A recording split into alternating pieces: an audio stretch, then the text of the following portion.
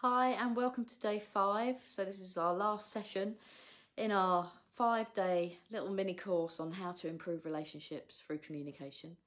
And we've hopefully made ourselves a little bit more reflective and self-conscious and aware of how we behave, how we're driven, what motivates us, what makes us have concerns and challenges, how our emotions show up in our everyday conversations when we are feeling slightly threatened or we are fearful of something. And so today is going to be about listening. Now, I could probably do another whole 5-day series on listening, but I will keep it to under 10 minutes. So listening. Do you know how you listen? Do you know how you listen to different people? Because sometimes depending on the person that we're talking to will depend on how much attention we give to them. So let me give you an example. I used to work with somebody who was incredibly negative, and every time I spoke to them, they would almost like bring you down, pull you down.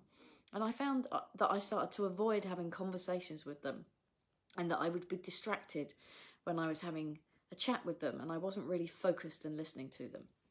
And then compare that to when you're talking to somebody who really needs to be listened to, who's having a really tough day or is having a crisis, and you can see that, and you can see that visually and feel it as well. And then you switch into a far greater attention listening mode. So how do you listen to people? Is your life so busy that you're rushing around constantly, that you're distracted by the beep of your phone or the vibration in your pocket? Because that's become a new habit in the world, is that we're very distracted by our mobile devices, and every time they ring or go off or there's a text message, the temptation is to look at them. Most of us now have our watches connected to our phones, so even if we can't see our phone, it vibrates on our wrist. And before we know it, our attention has been drawn away from the person that we're talking to, and we're like checking our watches like that. You'll see it all the time with people. And perhaps you can relate to this, that when you're having a conversation with somebody and you're in that moment with them and you're talking to them about something that's quite important, they'll look at their phone and they'll check it, or their phone will ring. And these are the classic words. Their phone will ring and they'll say, "Do you mind if I get this? It's very important." And you're left kind of wondering if actually, well, am I not that important then? Because we were having a conversation before that phone rang. Now, I get that everybody has different challenges going on, and that we are sometimes so overwhelmed by our work lives that we do have to take calls from other people. But my challenge today to you is, how do you listen? So from the moment you come down the stairs to the breakfast table, if you're living with people, how do you listen? What about that first conversation you will be having this morning, whether it's with your team on Zoom, or whether it's with your mum and dad on the phone checking in to see how they are? It could be any conversation. How are you listening to them?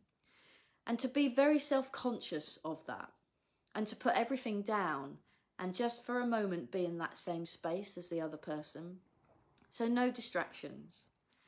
I always find that when I'm giving mega good listening to, is that I end up just taking my glasses off. It's almost like okay, I'm getting in the listening zone. So I put my glasses on my head and I'll just put everything down and I'll go, okay, right, I'm right here with you now. I'm in this moment with you.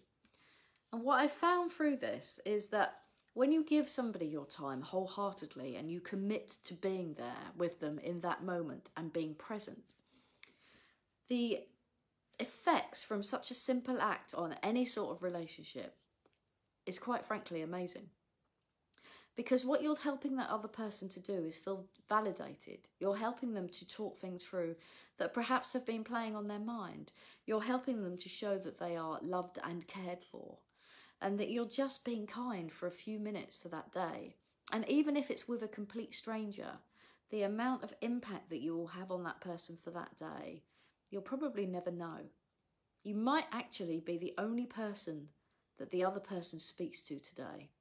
And I'm not just talking about the old and vulnerable and the elderly that are finding themselves more on their own, but I'm talking about people that you work with, people that on your Zoom call later on might be working from home and not going out and seeing anybody. And studies have actually shown that people that are working from home at the moment are working 33 to 40% more because they're not taking breaks. They're not contacting people. They're not seeing other people. They're working through their lunchtimes. They don't have a cut-off point, so they're working far later into the evenings. Is that you? Are you going to be the only person that has a conversation with somebody else today? It's going on all over the place, and we know that loneliness is one of the biggest killers. So that's my challenge to you today, is that to be present when you're talking to people, to really listen, to put all distractions to one side. Now, child psychology has found that if you can do this with your child for 15 minutes a week, actually when you come to ask them to do something, they're more likely to do it because of the relationship that's just been built up. 15 minutes a week is nothing, but it seems a lot sometimes when we're all so busy and running around. So there we go. That's the end of our 5-day challenges this week. Is how present are you going to be today in your conversations? Are you going to be really focused, listening in, attentive to what that other person's saying? And it might be that you don't necessarily agree with what they're saying, but are you just going to sit and be and let them validate themselves and express their opinion without you kind of jumping in and cutting over them? And how many times do you cut over people? We do it so regularly. A thought pops into our head and suddenly we've cut over somebody in the conversation. I know that I do that on a regular basis and have to watch out for that. So thank you for joining me for the last 5 days. If there's anything I can do to help you, please just let me know. Other than that, take very good care of yourselves and I will speak to you soon. Thank you. Hey everybody, Nicky again. Hope you enjoyed today's podcast and thank you for joining me. You can find me on social media at Nicky Comms Coach at Twitter and the Communication Coach on Facebook and thecommunicationcoach.co.uk. Please like, share and review, and I look forward to speaking to you soon.